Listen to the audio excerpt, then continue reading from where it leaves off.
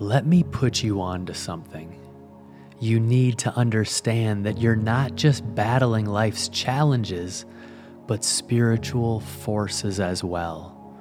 I've given you a set of armor, not of metal and leather, but of truth, righteousness, and faith. Don't underestimate its power. It's designed to withstand any attack the world throws at you. Strap on the belt of truth and let it guide your actions. Put on the helmet of salvation to protect your thoughts. And don't forget to carry the shield of faith to block the darts of doubt. Remember, you're not fighting this battle alone. I am your commander, leading you to victory.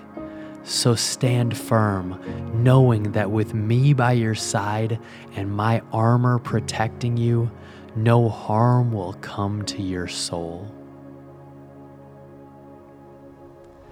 Dear God, thank you for equipping me with your armor, tailor-made for the battles I face. Help me wear it with pride and confidence each day, knowing that you are my protector and guide. Increase my faith so that my shield may be strong and my sword sharp. Teach me to stand firm in your truth, to be righteous in my actions, and to trust in your salvation, even when the battle rages on. And in Jesus' name, amen.